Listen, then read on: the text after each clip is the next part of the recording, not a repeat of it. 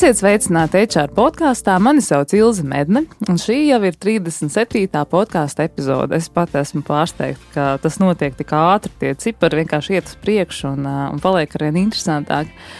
Un jā, šis podkāsts ir viena no iespējām, kurā cilvēku vadības jomas profesionāļi un uzņēmuma vadītāji dzird dažādas pieredzes, dalās tajās, iepazīst jomu profesionāļus un metodas, kas var palīdzēt vēl labāk saprast un attīstīt savu jomu uzņēmumā, lai atbalstītu biznesu un palīdzētu cilvēkiem labāk justies savās darba vietās. Es esmu saņēmis ļoti daudz jautājumus no jums, klausītāji. Es esmu ļoti priecīga, ka jūs par mani atceraties vēl. Bija diezgan garš atvaļinājums, un jūs jautājāt, kad es atsākšu ierakstīt jaunās epizodes, un es pati sēdēju ar bērnu rokās un domāju, kad es ierakstīšu, kas būs un kurus cilvēkus es aicināšu. Un godīgi sakot, es arī domāju par to, vai es vispār atgriezīšos pie podkāsta ieraksta, jo vasara bija tāds labs laiks, viens lai atpūstoši, taču man tā nebija īsti tāda atpūta. Nav tā, ka es neko nedarīju, auklēju savu jau 5 mēnešu veco dēlu, Ričardu, un domāju par to, ko turpināt, kā turpināt visu to iesākto, un tas ir tāds labs laiks, lai pārvērtētu lietas, pārvērtētu to, ko es daru. Bet es varu teikt, ka es esmu ar jaunu spāru atpakaļ, jo šī ir lieta, ko es negribu atstāt, es negribu pamest to, ko es sāku, jo, pirmkārt dēļ jums klausītāji, otrkārt dēļ tā mana mērķa un misijas domāt par to, kā palīdzēt cilvēkiem, kas strādā personāla vadības jomā, kas rūpējās par darbinieku ikdienu, labāk saprast, kā viņiem attīstīt sevi, kā palīdzēt cilvēkiem, kā stiprināt to savu lomu un kā attīstīties pašiem, gan attīstīties savā jomā, gan organizācijai. Un to jau redzēsim, kāds būs izpildījums, bet es eju uz priekšu, un tiešām paldies liels jums par šo lielo interesi un iedrošinājumu darīt tālāk. Aiziet. Un šodienas saruna ir par līderību, un jā, tad es domāju par to, par ko tad mēs varēsim runāt, un tad pirmais, kas man ienāca prātā, bija, ja es domāju par līderību, tādu bosu kultūru, par ko mēs daudz diskutējam, runājam, bosi, glauni uzvelki, augstceltnes, hierarhiju, kāpnes, ar galvu rebinošu karjeru augstāko punktu, ka tu kļūsi par līderi un vadītāju, un es neteiktu, ka šie laiki jau pavisam ir garām, bet es redzu, ka tāda cilvēces renesanse ir sākusies. Ka mēs šodien runājam par tādām tēmām kā darbinieku labbūtība darba vietā, mentālā veselība, emocionālā inteliģence, garīgums, pazemība. Un uzņēmumi investē milzīgus līdzekļus, lai attīstītu tieši līderību organizācijās un izveidot tādu kultūru un vadības komandu, kurās valda uzticība vadītājiem, komandas strādā kā sinhronieši veitas pulksteņi, visi jūtas iekļauti, saprasti, cilvēki apzinās savas attīstības nozīmi, viņi spēj pielāgoties pārmaiņām un vadīt tās un paši jūtas saimnieki un atbildīgi par savu darbu. Jā, līderība ir tā, uz kuras šobrīd balstās ļoti daudz, kas uzņēmumi un uzņēmuma vadītāji un valdes saka, ka ja nav labas līderības organizācijā, tad principā mūsu uzņēmums nevar labi strādāt. Un es arī pat ikdienā strādājot uzņēmumos, strādāju ar līderības attīstību, un es sajūtu ļoti lielu tādu spiedienu uz to jomu, ka mums ir jādara viss, lai mums būtu ļoti laba līderība. Un šis vārds, šī joma ir ļoti daudz apspriesta, slavēta, pelta. Tas ir tāds īpašību kopums, par ko ļoti daudzi uzdod jautājumus, kas tad tas ir, kas tad īsti ir tā līderība. Un daudz pat īsti vēl nevar nodefinēt, kas tad tas ir. Arī runājot par cipariem, Gārtnera aptauja saka, aptuveni 37% no organizācijā esošiem augsta līmeņa līderiem, viņiem ir nepieciešams stiprināt šīs līderības prasmes. Kopumā vispār 40% no vidējā līmeņa vadītājiem ir zināmas problēmas līderības attīstības jomā. Es nezinu, kā ir ar cipariem, bet tas ikdienā ir redzams un jūtams, un to mēs visi piedzīvojam. Un katru gadu viens no lielākajiem HR uzdevumiem ir nodrošināt līderu pēctecības sarunas un pārskatus un garās listes, kurās ir šie cilvēki, kas nāks līderu vietā un kas tad ir tās īpašības, kuras ir vajadzīgs šiem cilvēkiem, bet tomēr uzņēmumi klibo ar šo līderības kāju. Un ko tad darīt, kā palīdzēt, kas ir tas, kas traucē izveidot šo lielisko kultūru, par kuru daudz sapņo un gadu no gada liek savos attīstības plānos? Līderība. Kā līderības kvalitāte atspoguļojas biznesa rezultātos? Tad par šodienas epizode. Un šodien pie manis studijā ir Droni, integrālā kočinga meistare, līderības trenere un meditācijas skolotāja, kur mācās vēl šo arodu.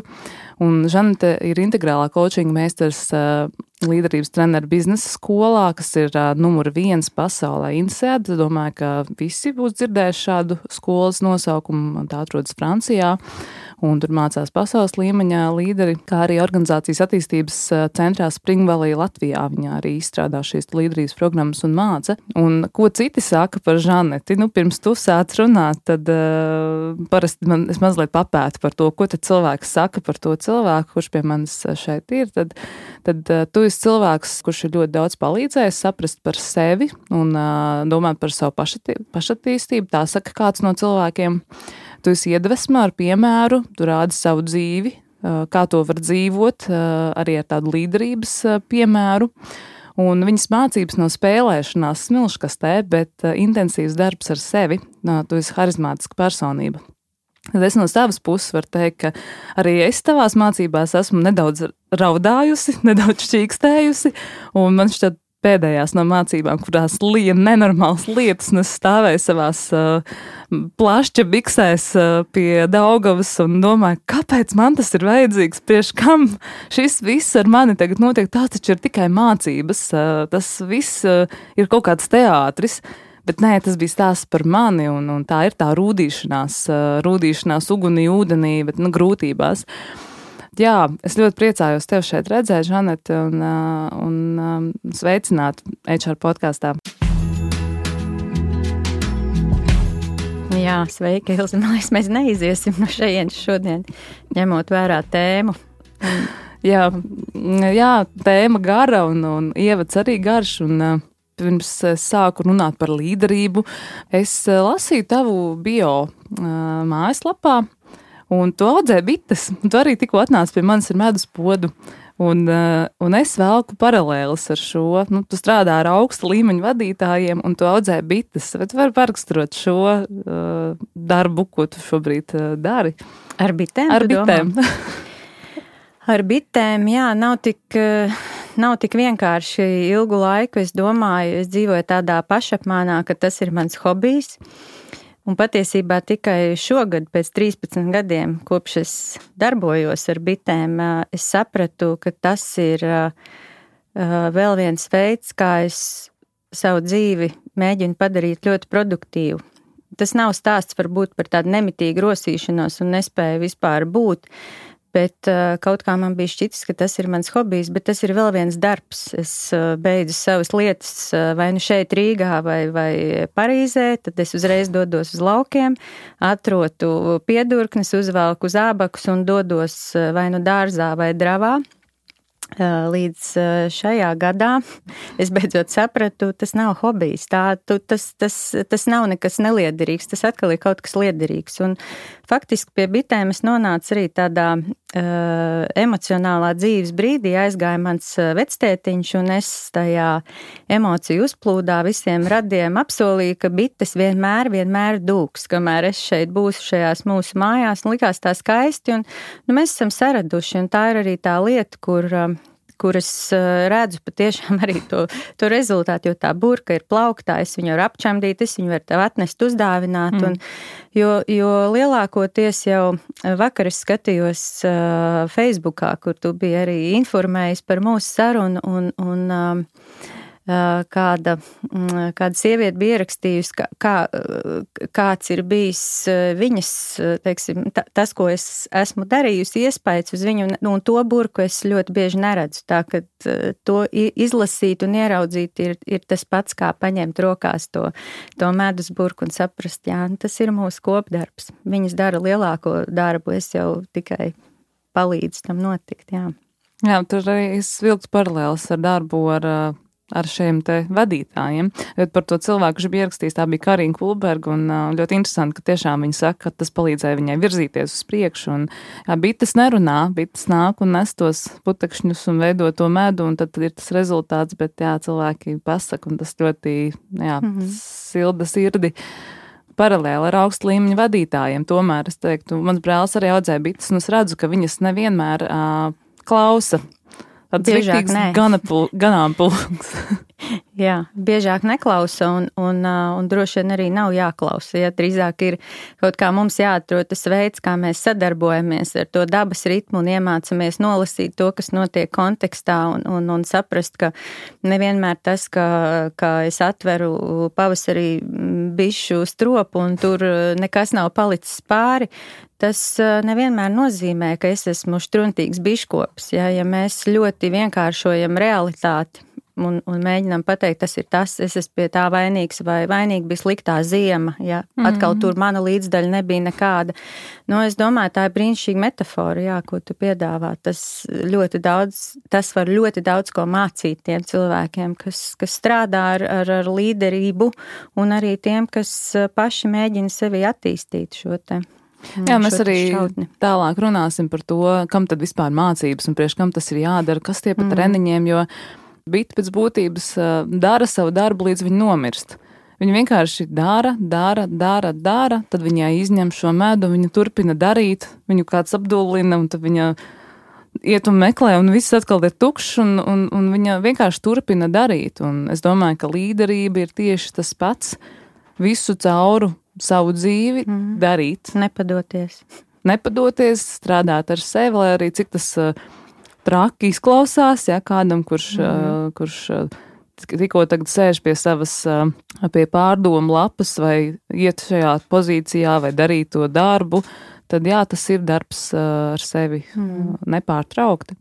Un palikt uzticīgam tām savām vērtībām. Es domāju, tas atkal ļoti trāpīgi sasaucās. Skaidrs, ka ja mēs pārāk, burtiski to bišu metaforu paņemam, skaidrs, tur ļoti daudz, kas arī nežēlīgs, ja kā mēs atņemam viņām medu un tā tālāk.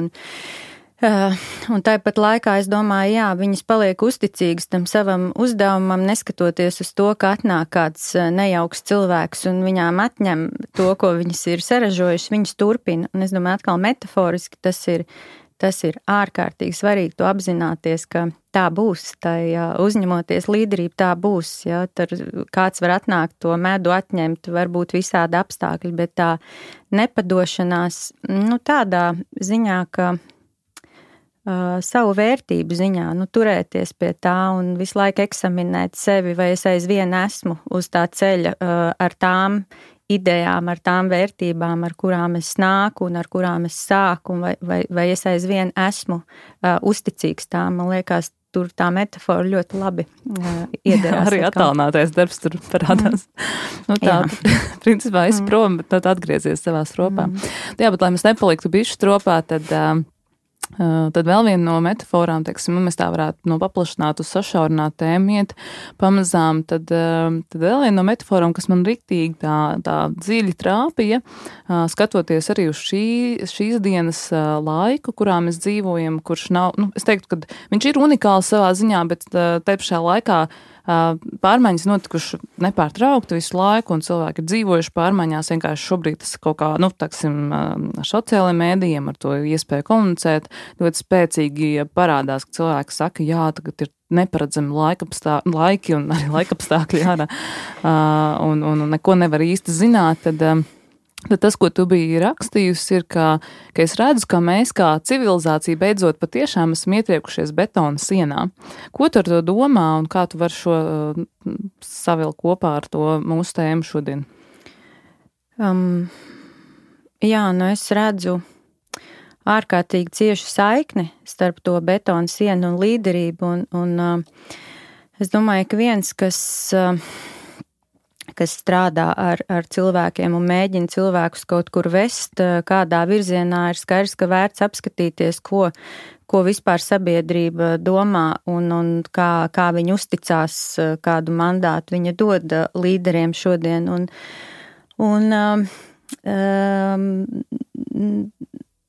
Pēc visdažādākajiem datiem mēs varētu skatīties pasaules barometru, mēs varētu skatīties apvienoto nāciju ciparus, kas katru gadu mums ir pieejami gan par uzticību un tā tālāk, un ka ir milzīgs procents, apmēram 70% sabiedrības, kas uzskata, ka teiksim, vainojams pie tā, ka mēs esam ietriekušies tajā sienā, ir tieši tādas alkatīgas līderības esamība, vai vispār līderība kā tāda, vai labas līderības trūkums, un par to betonu sienu es uzskatu jebko, tas, kur mēs paskatāmies, kur mūsu pirkstu nospiedumi ir atrodami, vai tās būtu iznīcinātās dzīvnieku sugas, vai tie būtu ārkārtīgā nevienlīdzība, kur 1% planētas iedzīvotāji, viņiem pieder tikpat, cik pārējiem 99. Mums vienkārši pat neiedziļinoties, skaidrs, ka tur kaut kas nav kārtībā ar līdzsvaru, ja, un līdz ar to es domāju, ka absolūti tur ir tieša un ļoti cieša saikne starp to, kur mēs esam, tai realitātē, kura mums nepatīk, ja darbam ir zudusi lielā mērā jēga, ja cilvēki iet vienkārši un grib saņemt mēneša beigās algu, un tad viņi dzīvos, ja, un daudz dažādas lietas, ja, kas notiek ar mūsu veselību, cik labi mēs sevi pazīstam, par ko mēs turam pārējos cilvēkus, kāds mums vispār ir kontakts ar pasauli un dabu, vai mūs uztrauc tas, kas notiek dažus tūkstošus kilometru tālāk. Tas viss liecina par to, ka mums trūkst laba līderība, mums trūkst tie un tas, kas mums varētu mazliet labāk palīdzēt atkal atcerēties, kas mēs paši esam, kas ir citi un kas ir pasaule, un kā tas viss ir vienots. Tā, ka tur man nav jāpievelk aiz matiem, es to izjūtu savā vēderā ļoti cieši, ka tas tā ir, tā saikne tur ir. Vai ne, es arī to ļoti jūtu. Es nezinu, varbūt visi nejūt, bet es pieļauju, kad ja kāds nejūt varbūt tik dziļi, viņš domā, kaut kas īsti nav kārtībā, kāpēc uzdod tādus jautājumus, kāpēc cilvēki uzdod tādus jautājumus, kāpēc pēkšņi pasaule mainās tādā veidā, kāpēc cilvēki sāk uzvesties tā, kāpēc mēs sākam runāt par šiem jautājumiem. Man dažreiz liekas jocīgi, ka cilvēki nepievērš uzmanību kaut kādām lietām, kas ir acīm redzamas. Liekas, pagad ej pa ielu un tev tur ir miskas, kā tu vari to tā kā izlikties, ka nav. Jā, varbūt arī tas ir kaut kāds vecums, es nezinu, es teiksim, nevaru paiet garām, es tur man pa kājām mētājās pudelis. Tas tā pilnīgi tā triviāli, ka tu vienkārši pieeji un pacēlēji, tā. Un viss ir arī piebilstot tam, ko tu saki par vecumu, viss ir arī process, vai ne, un ir jāņem vērā, ka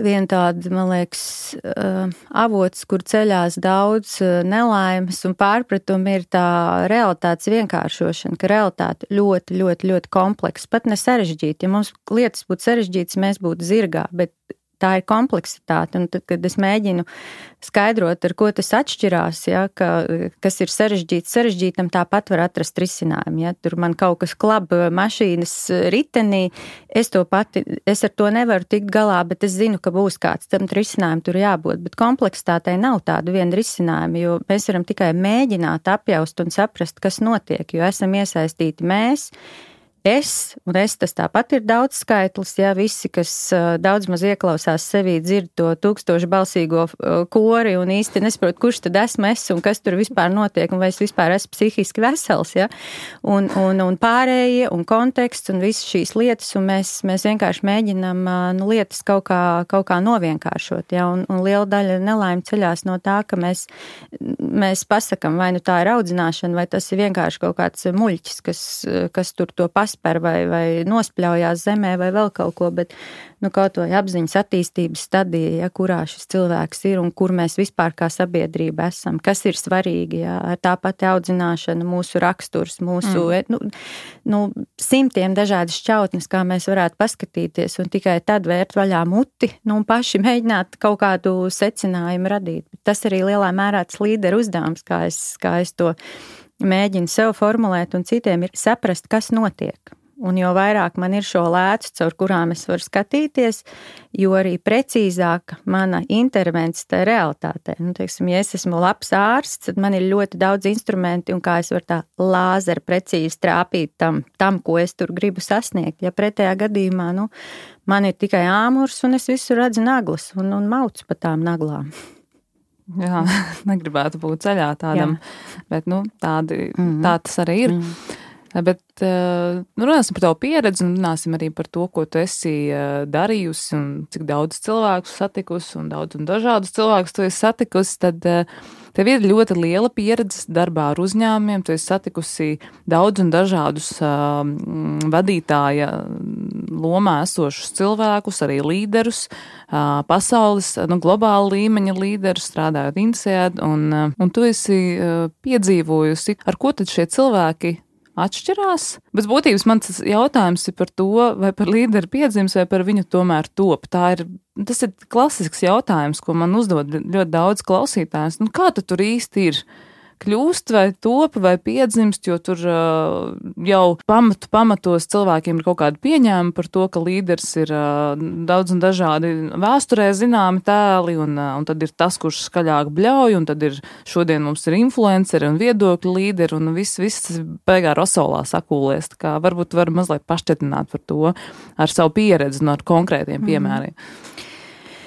Jā, vispirms es gribu teikt, ka tas, ar ko es strādāju un ko es arī, ja varētu tā teikt, pētu un visu laiku turpinu par to mācīties un saprast un arī savu pieredzi analizēt, jo es arī gūstu praktisku pieredzi. Es neesmu tas treneris vai pasniedzējs, kas ir teorētiķis, kaut gan teorijai nav nekāda vaina, un ļoti bieži arī ar to nākās sastapties, ka cilvēki saka, bet tā ir tikai teorija, un tad es prasu, no kur rodas teorija. Skaidrs, ka ir brīnišķīgi cilvēki, kas vēlas vienkārši kvantificēt pārējo pieredzi. Vai tas gadījās tikai Ilzei un Žanetei, vai izrādās varbūt vēl miljonam cilvēku ir tāpat, tur rodas tā teorija, jums dod labu karti, ja? Bet tādā ziņā ne teorētiķi, kā arī bauda to praktisko līderības pieredzi un mans fokus, un arī Francijas skolā strādājot, mūsu fokus ir process līderība. Nevis līderis, bet līderība. Un, manuprāt, un mūsuprāt, tas daudz labāk un precīzāk raksturo, kāpēc tie jautājumi arī, ar kuriem tu sāki, ja kā tas ir, kā tas nākās, ka ir šā un ir tā, ka ja mēs apzināmies, ka tas ir process, tas nozīmē kaut kas plūstošs starp diviem cilvēkiem vai starp cilvēku un grupu, ka, respektīvi, man ir tā vēlme, kur mēs varētu runāt par līderi mazliet, ja, bet līderība ir mana vēlme kādu grupu kaut kur vest, bet tās pašas grupas labā, lai tai grupai es palīdzētu realizēt kaut kādu lielāku potenciālu, ko viņa pati, teiksim, kā grupa tur savā tikai bites, bez tās bišu mātes varbūt nespētu saorganizēt, ja, tā ka, un tai grupai mani ir jāautorizē, respektīvi tas ir tāds mandāts, es viņu gribu, es esmu apņēmies to darīt visādu iemeslu dēļ, bet tā grupa ir gatava mani pilnvarot, mēs tev uzticamies, tu mūs ved, un nereti mēs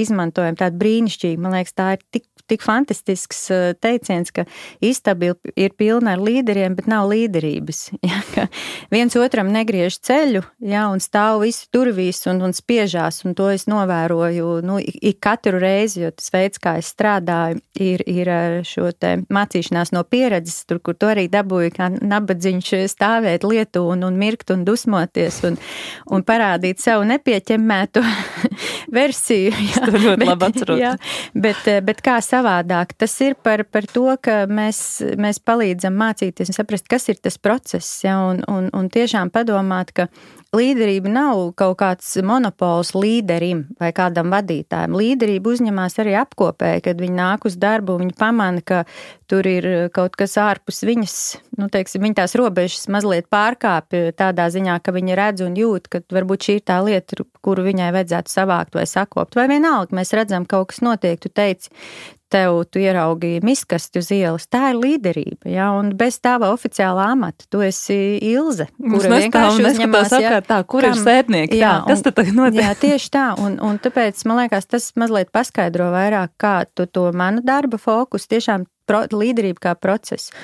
Un līdz ar to, diezgan lielā mērā dabiski atkrīst tas jautājums par tiem dabiski dzimušajiem un nedabiskajiem līderiem, jo, ja tiešām būtu tādi universāli līderi, apveltīti ar brīnišķīgām spējām un zināšanām, tad mēs viņus varētu likt no vienas organizācijas otrā, un viņi tur vienkārši izpildīt brīnumu lietas. Bet mēs zinām, ka vienā organizācijā šis līderis ir bijis ārkārtīgi veiksmīgs, ja? Un viņš aiziet uz citu organizāciju, un viņš pēc pusgadi projām, jo, nekas nesanāca. Ja, kāpēc tā?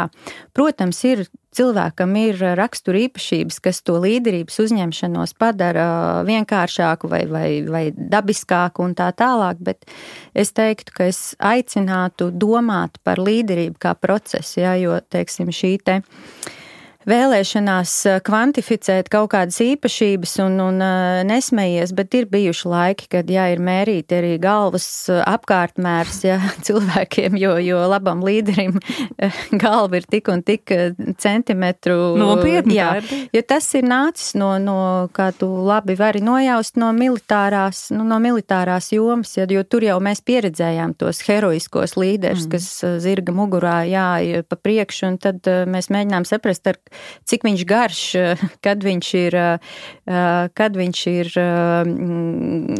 kas ar viņu ir noticis, un tad mēs varētu meklēt līdzīgus cilvēkus. Bet mēs esam pilnīgi citā laikmetā šobrīd. Tas vienkārši vairs nav patiesība. Jā, mēs saprotam daudz labāk.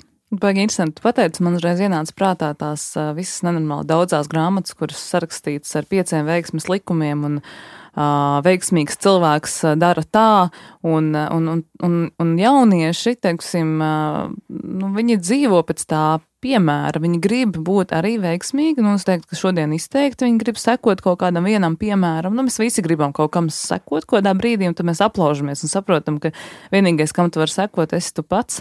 Bet tas notiek kaut kādā brīdī, bet jaunieši, un es arī nesen pētīju vienu rakstu, kurš stāstīja par Amerikas jauniešiem, kas pēc būtības maksimāli daudz mēģina atteikties no tā, kas viņiem interesē, bet sekot līdzi tiem piemēriem, kas ir veiksmīgie cilvēki, kā viņi dara, kas ir tas veids, kā viņi strādā, un tur nāk ārā šausmu lietas, tāpēc, ka viņi pilnībā atsakās no tā, kas viņiem pašiem interesē.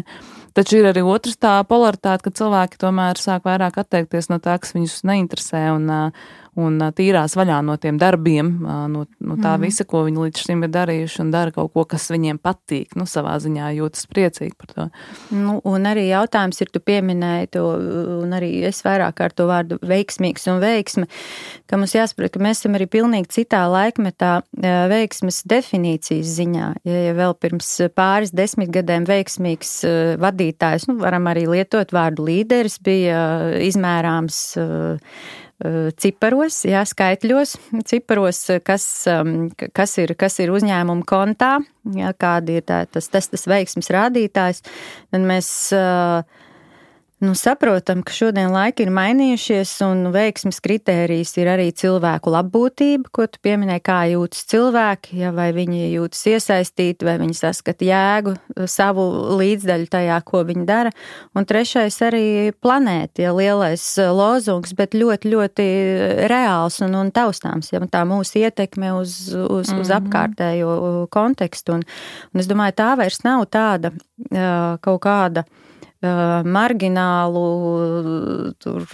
traku cilvēku vēlma, lai tā būtu. Ja mēs saprotam, ka tā pēdiņās liekot tas spiediens, maigais spiediens jau ir brīnišķīgs un tādā ziņā, ka mēs redzam, ir daudz dažādas arī lielas, pasaules domu veidojošas organizācijas. Ja arī tāpat mans pieminētās apvienotās nācijas, kas domā par dažādiem ilgspējas indeksiem, un tur šis ir viens no mērījumiem, un ja mēs saprotam, ka tevis pieminētie jaunie cilvēki, kuri, kā izrādās arī Rīgā, nebalso par to, lai saremontētu tiltu, bet viņi balso par savām vērtībām, es domāju, par progresīvo uzvaru, ka tas ir ļoti skaidri, redzams, ka ilgi tā nevarēs, ka cilvēki neizvēlēsies to, kas ir radīts vai kas notiek neētiskā vērtībām neatbilstošā veidā, kas nerūpējas par klimatu un tā tālāk. Es domāju, tas ir tikai laika jautājums, ka tas veiksmes kritērijs ļoti, ļoti jūtami un skaidri vairs nav nauda. Tiešām vairs nav nauda, bet te pašā laikā uzņēmuma vadītāji un HR cilvēki šobrīd klausās, viņi saka, bet mēs vēl joprojām plānos ir līderības attīstība, un tas ir viens no biznesa tas ir viena no lielākajām tēmām, par ko tiek runāts, ka tas ietekmē šos te biznesa rezultātus, un arī Pasaules ekonomikas fórums runā par to, ka līderība, ka uzņēmumiem ir jāatrod jauns līderības stils, jauns veids, kā strādāt, lai pelnītu. Un, lai pelnītu saprātīgi. Es domāju, tas atslēgas vārds, ja mēs atgriežamies pie vienas tēzes sarunas sākumā, kur ir mūs aizvedusi tāda alkatīga līderība, un kā tas alkatības toksīns tiek izplatīts, un mēs viņu visu elpojam. Ja mums ir jāsaprot, ka runa jau šeit ir par pietiekamību. Tā nav tāda izvēle vai nu es esmu labs, vai nu es pelnu naudu. Un tas galīgi nav, tā ir atkal tāda izvairīšanās no atbildības un nevēlēšanās kaut ko mainīt un skatīties, kā es varētu tiešām, kā ekonomikas fórums saka, mainīt un atrast tos līderības veidus. Tas nav vai nu vai. Ir droši vien runa par apmēru, ir runa par līdzsvaru, un man liekas, tie ir tie atslēgas vārdi. Nevienam nav jākļūst nabagam, kļūstot uz tā rēķina, ka viņš tagad būs labs un rūpēsies par cilvēkiem un kontekstu. Tas absolūti tā nav. Jā, jo mēs redzam dažādus piemērus. Viens mēs varam skatīties uzņēmumiem Latvijā, bet tādi lielie piemēri jau, teiksim, šobrīd ir pieejami, visi tie dati ir mazi uzņēmumi, kas pelna miljonus, un viņi ir ātri uzauguši, viņi lielās ar saviem cipariem, tur priekšgalā ir jauni cilvēki, kas ir, izskatās veiksmīgi, bet mēs jau īsti neviens nezinām ne to līderības stilu, kādā veidā tas tiek sasniegts, ne to nodomu, ar kādu vispār šis uzņēmums tiek radīts, un te arī svarīgi ir saprast, ar kādu nodomu tas vadītājs, kurš strādā, ar kādu nodomu viņš to dara. Es to arī parasti saku cilvēkiem, kuri, teiksim, izvēlās kaut kādas organizācijas, kur strādā, tad pavēro šo cilvēku ikdienā, kas ir tas, ko viņš dara, kas ir viņa vērtības, kādā veidā viņš runā ar cilvēkiem, kā viņš uzvedās uz ielas, kas ir viņa ikdienas, kā viņš ikdienā, aizvarot durvis mājās, taču nebeidzās līderība. Tā ir tava dzīve, tavs dzīvesveids. Precīzi. Tur mēs esam pilnīgi uz viena viļņa,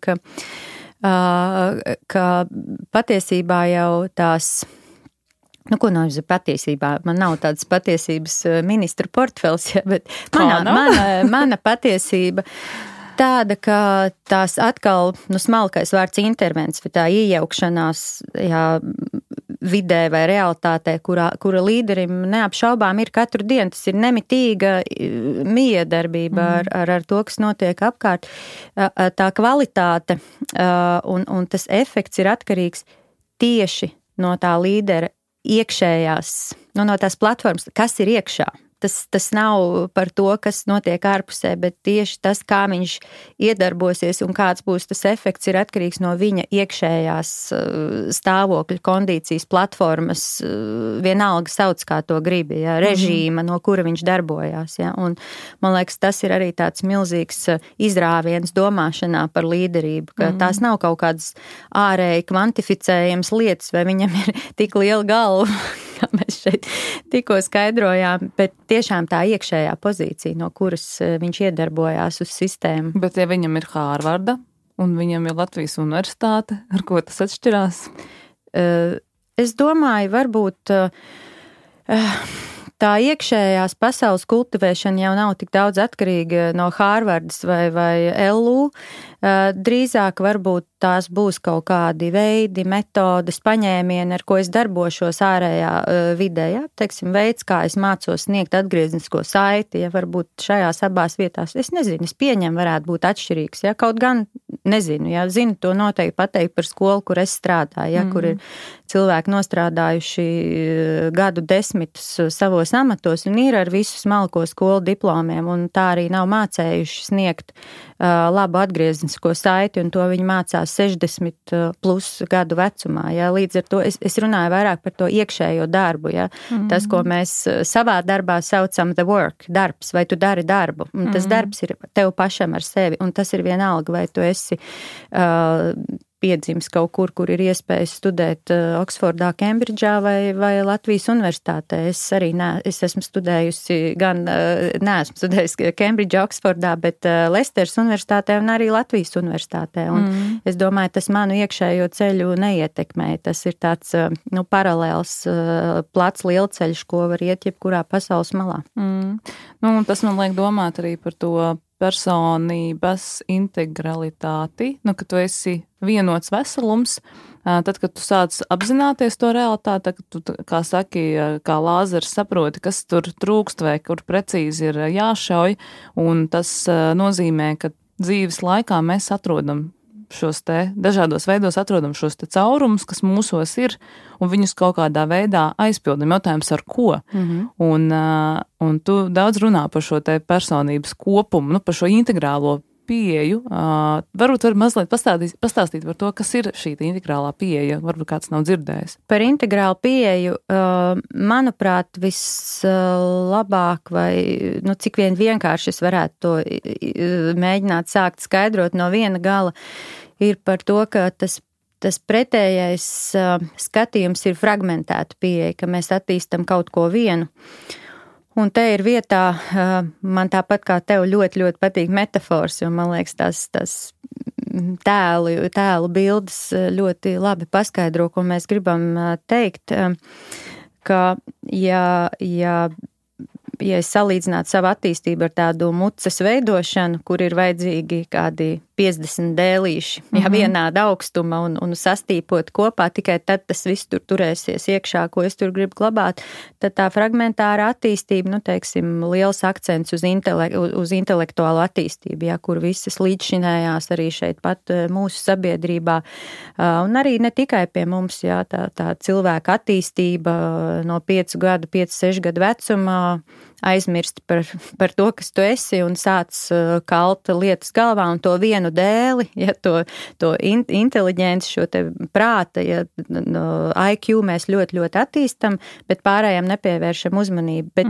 viss, par ko mēs šeit runājam, līderība, tas ir lielā mērā ne par šo inteliģenci. Tas ir tiešām tā emocionālā inteliģence, garīgā inteliģence, ķermeņa inteliģence un vispārējais, kā es sevi visu varu likt lietā. Un tad tā integrālā pieeja ir par to, ka cilvēks ir ārkārtīgi kompleksa, daudzšķautņaina būtne, līdz galam neizdibināma un nesaprotama.